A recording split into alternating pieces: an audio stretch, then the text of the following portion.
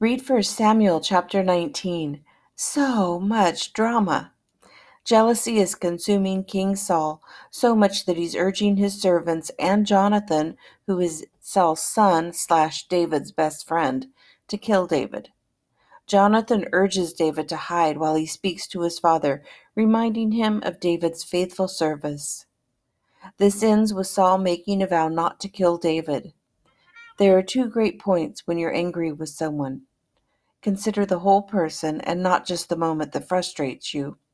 And as Jesus taught in Matthew 5:33-37, don't even swear an oath. Simply make your yes be yes and your no be no. Soon after Saul's vow, the tormenting spirit comes over him once more, and he throws a spear at David. David dodges it and flees. Remember, David is an incredible warrior. It would have been a simple thing for him to kill Saul in defense, but David honors the king by fleeing. More plots to kill David result in him seeking refuge with Samuel. Everyone, including the king, comes to kill David and instead is overcome by the Spirit of God and begins to prophesy. One would think this blessed occurrence would change a person. Stay tuned.